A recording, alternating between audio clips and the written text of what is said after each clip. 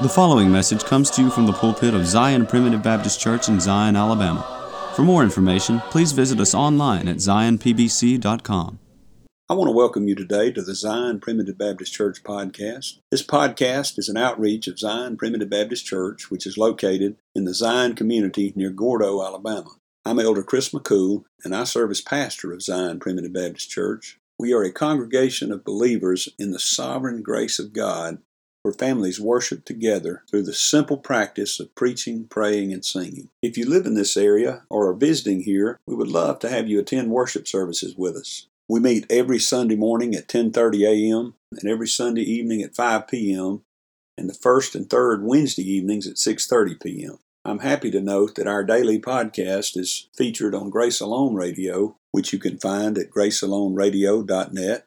You can find the schedule on the website, and you can also download an app to your phone so that you can listen wherever you are. Grace Alone Radio is a 24-hour streaming service which carries the message of God's sovereign grace around the clock and around the world. Zion Primitive Baptist Church is located at 9487 County Road 49, Gordo, Alabama. That's near the intersection of County Road 49 and Alabama Highway 159. About 10 miles north of Gordo, Alabama, and about 8 miles northeast of Reform, Alabama. If you're interested in finding more sermons, you can go to our website at zionpbc.com. That's zionpbc.com, where you'll find all of our posted sermons as well as a link to subscribe to our podcast. You can also subscribe to our website, which will update you every time a new sermon is posted. We are continuing today in our study in the book of Hebrews. This time we've come to the 8th chapter. You may recall in the 7th chapter we learned about the better priesthood of Christ. In the 8th chapter here we learn about the better covenant upon which his priesthood is based. As a matter of fact, as we've already seen, the overall theme of the book of Hebrews is better. Join us today as we continue looking at the ways in which Christ is better than anything they had under the law. But first, we have a song selection that I hope you enjoy. After the song, please stay tuned for another message of God's sovereign grace from the Zion Primitive Baptist Church pulpit. But he found death to die on the cruel tree. He lived a life of crime and sin, not ending bitterly. At first he mocked and cursed the Christ, the Spirit changed his heart. What could have caused the Lord to weep on such a man his heart? For the depth of the riches of the wisdom of God, how unsearchable his judgments and his ways past finding out. For our good and one the eye of God, for trying to counsel him. For of him, through him, and to him be the glory. Amen. The man bent on death and birth to the church of God. He held the letters in his hand and would have killed them all. But Christ went forth into his life and struck him on that road. The chief of sinners saved by grace is now in Christ abode. Oh, the depth of the riches of the wisdom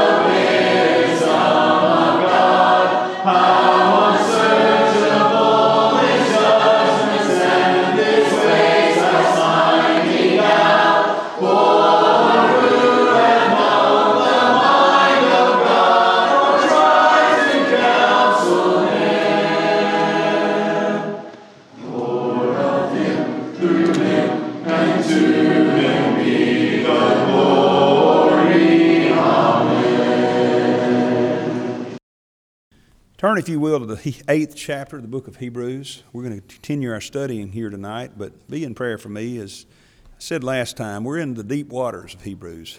We've been dealing with the warnings up to this point. Remember the context here. Remember the purpose, the overall purpose of the book of Hebrews. It appears to have been written to these Jewish Christians who had been Jews all their lives and had converted to Christianity, and now were suffering great persecution because of it. You see, there were some benefits to being a Jew in the Roman Empire. In every other case, throughout the Roman Empire, throughout history, when they conquered a people, they would let them keep worshiping the same way, but they would also require them to set up an altar in their temple to the emperor or to their gods, and the gods that were promoted by the Romans. But in the case of the Jews, they let them alone because they realized, initially it was a lot of persecution there, but eventually they realized the Jews would fight back. The Jews were monotheistic and only devoted to Jehovah God, and at that time they had the true worship of God. But when Christianity came on the scene, and suddenly they were no longer, they were considered a sect of Judaism, but they were no longer Jews per se, they didn't get the same treatment. And so these Jews who had converted to Christianity could convert back to Judaism and be left alone a lot better. They would no longer be persecuted by the Romans like they were, and they wouldn't be persecuted by their countrymen like they were.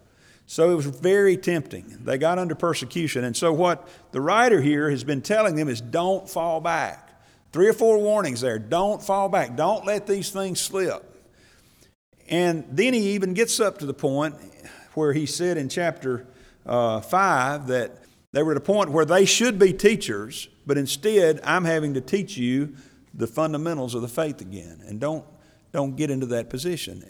And then he moves on at that point to talk about some of these deeper things. We saw last time in chapter 7 that Melchizedek was an example, as a type or a shadow of Christ. And if you look at chapters 7, 8, 9, and 10, you're going to see in those chapters that the theme is better. Everything is better. That's actually the theme of the whole book of Hebrews, is better. And the heart of Hebrews is in these chapters. Chapter 7 was about a better high priest. Chapter 8 that we're going to be talking about tonight is about a better covenant. Chapter 9 is about a better sanctuary. And chapter 10 is about a better sacrifice, the sacrifice of Christ, which was better than the sacrifice of the bulls and the goats. And so that's where we're at in this book of Hebrews now. After the warnings, now he's saying, here's why you don't want to go back. You don't need to go back because everything you have now under this covenant is better than what you had under the old covenant. And that's the theme of tonight here in chapter 8. So let's look here in chapter 8, beginning in verse 1. Now of the things which we have spoken, this is the sum.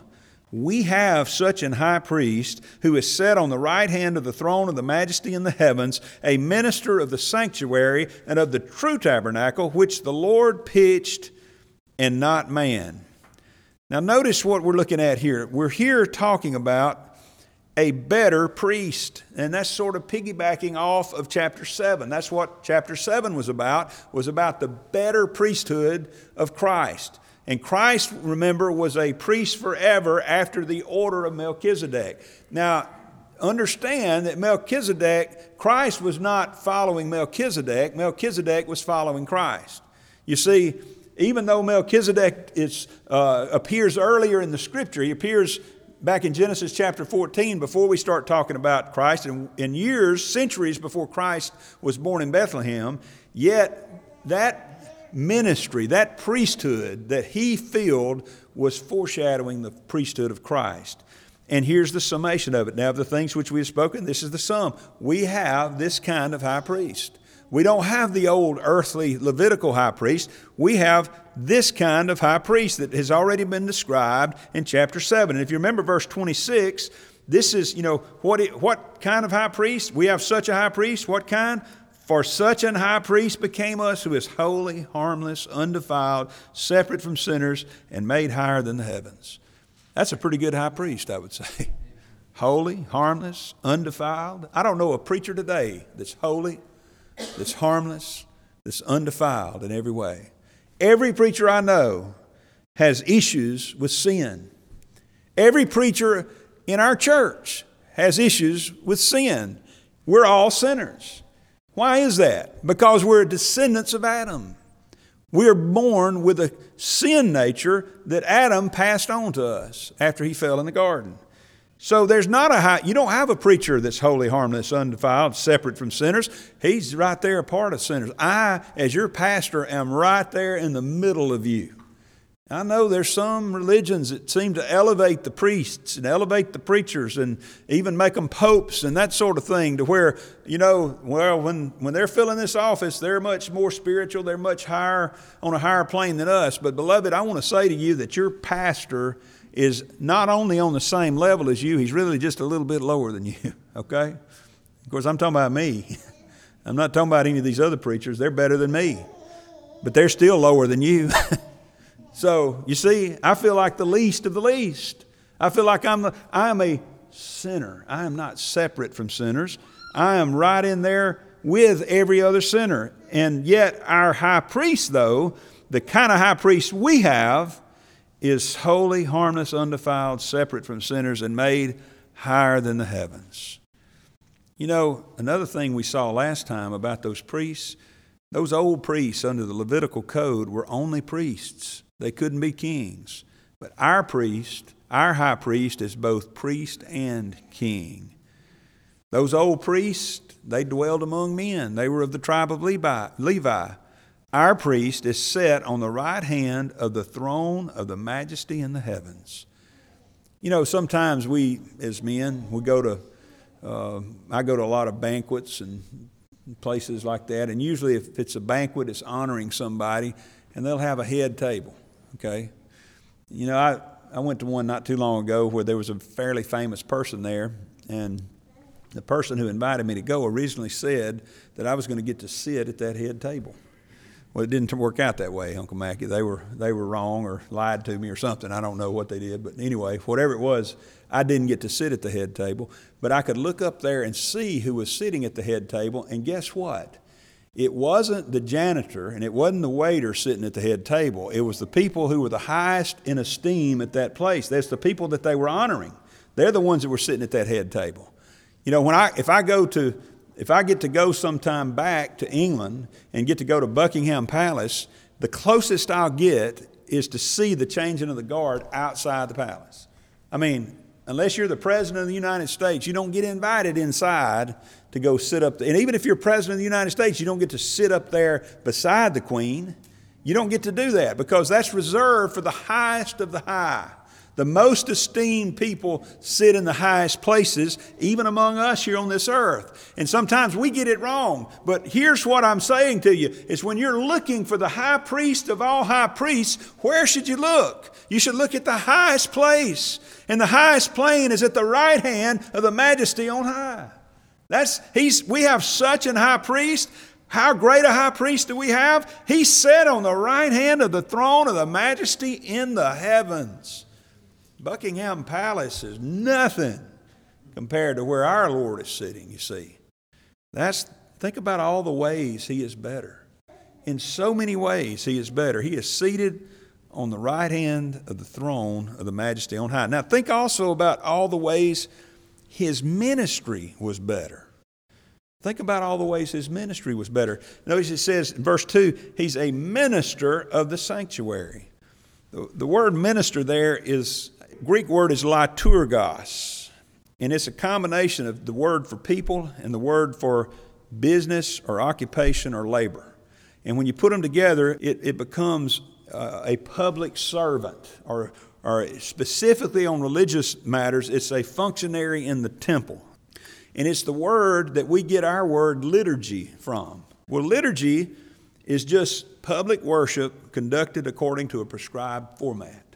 That's what liturgy is. That's what, like in the Old Testament, there was a specific liturgy that they had to follow. They had certain washing of hands, certain trumpets blown, certain things would have to occur at a certain time by certain people. It was a prescribed form of worship. Now, our liturgy today is a much more relaxed liturgy, and we're going to see in a moment that that's another reason that our covenant is better than the old covenant. I don't have to dress in a certain way. I don't have to wash my hands in a certain way. I don't have to slay the right animal and sprinkle the blood in the right way in order to be able to come in here and to preach for you. I can just, I can even sleep late and get up late and rush over here. I don't even have to wear a tie, although I would, feel funny not wearing one. But I don't have to do anything particularly. I can wear this suit this week and I can wear a different suit next week. But in the Old Testament way of worshiping, there was a specific, detailed liturgy that they had to perform and they had to follow. Well, notice that what he's talking about here.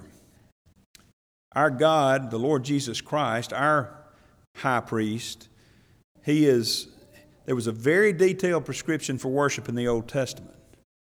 But today, we understand that the Lord Jesus Christ fulfilled all that. He is the great high priest, the great minister of our liturgy. He orders the worship. He ministers the covenant, and He does so perfectly and eternally. And one of the reasons we worship so simply is because in our worship, we're showing forth the simple message of salvation by grace alone. I believe that's one reason that He wants us to worship so simply. We don't worship in a complicated way. Some churches, if you go to them, they're very complicated.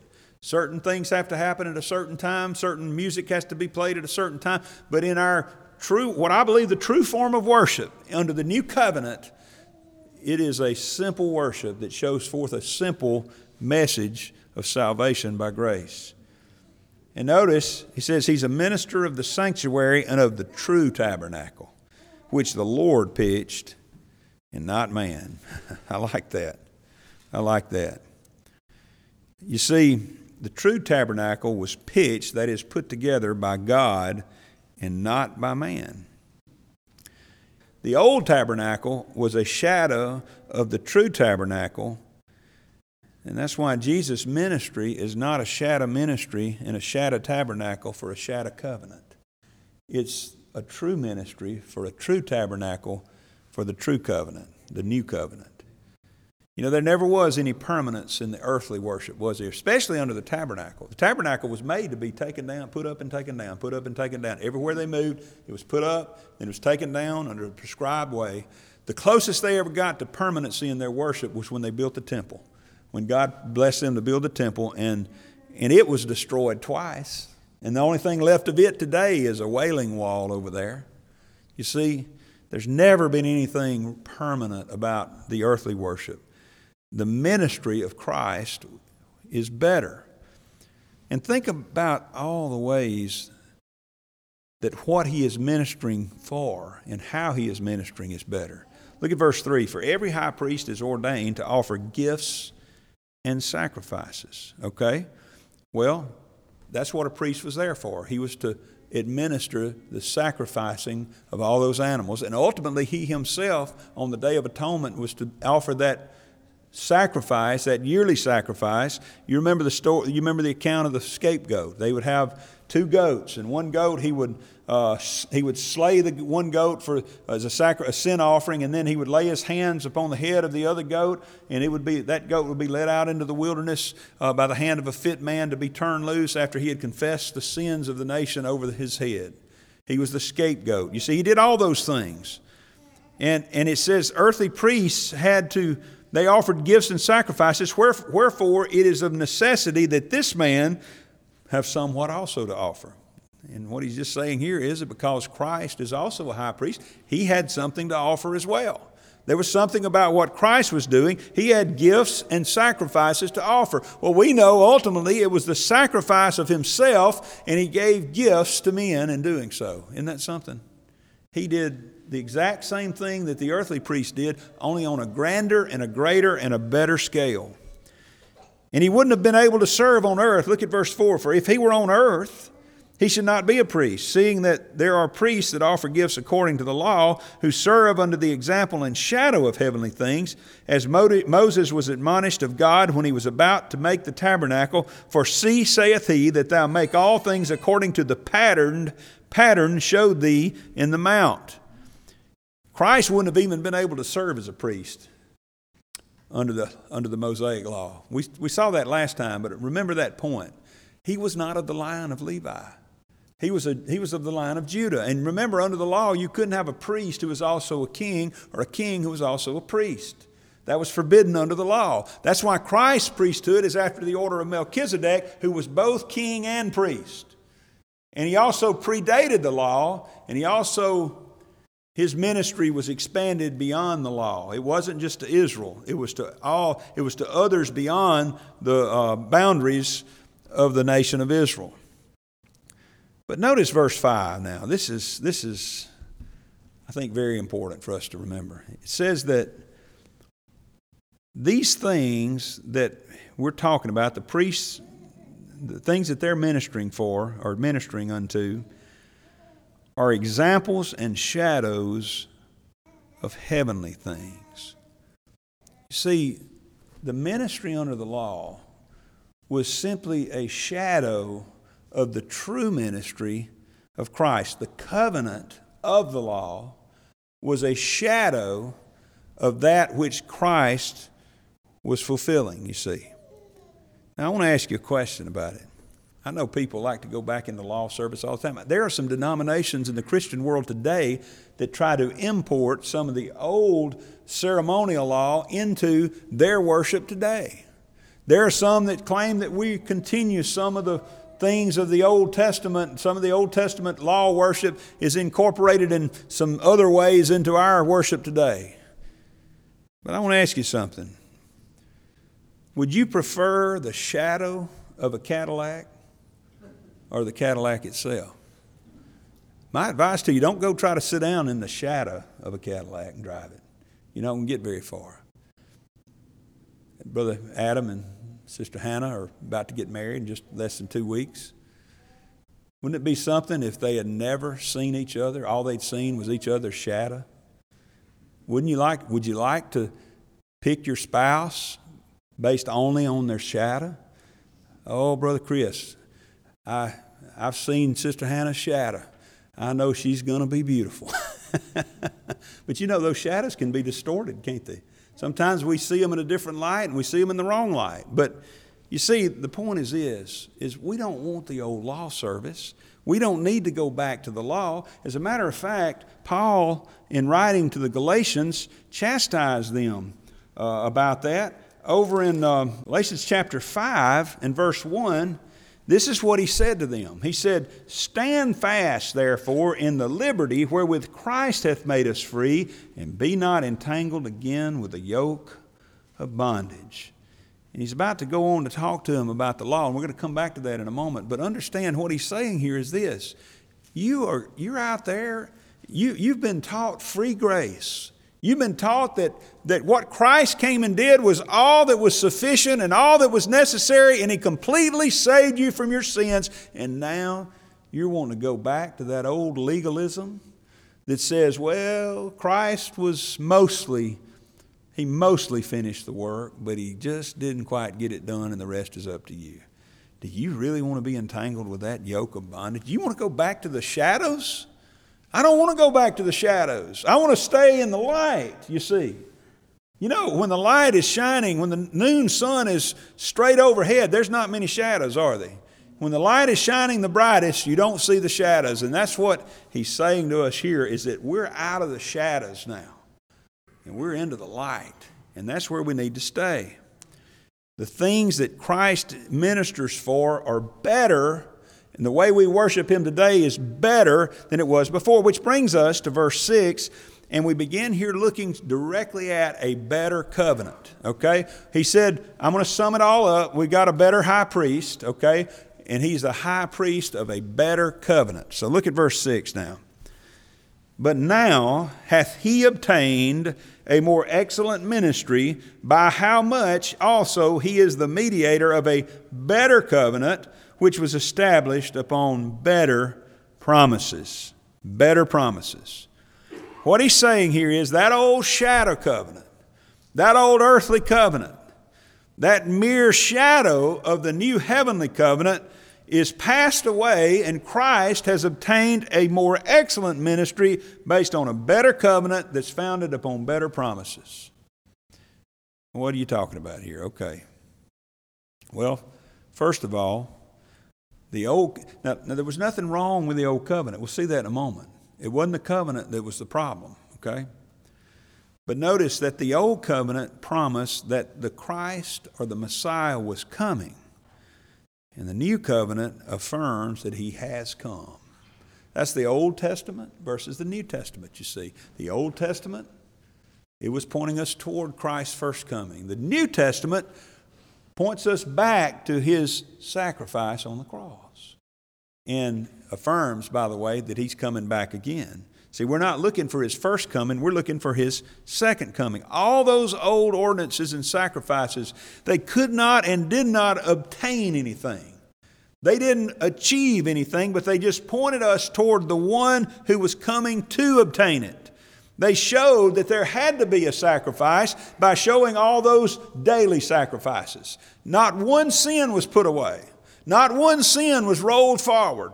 Not one sin was touched in any way by those daily sacrifices or even by the yearly sacrifice on the Day of Atonement. What it did was it was a remembrance of sin. It reminded them they were sinners in need of a Savior. But notice what here it says, now hath he obtained a more excellent ministry. You see, he hath obtained it, not will obtain it. And see, that kind of reminds us of something we're going to get to in the next chapter. Due to the constraints of time, we will stop the message here. But please join us tomorrow for the conclusion of this message. If you would like to subscribe to our website, please go to www.zionpbc.com and sign up for email updates. If you have any questions, please feel free to contact the church at zionpbc1847@gmail.com. That's ZIONPBC1847@gmail.com. Or you can email me directly at jchrismccool@gmail.com. That's the letter J, CHRISMCCOOL@gmail.com. Again, thank you for listening. May the Lord bless you is my prayer. We thank you for listening to today's message. For more information, please visit us online at zionpbc.com.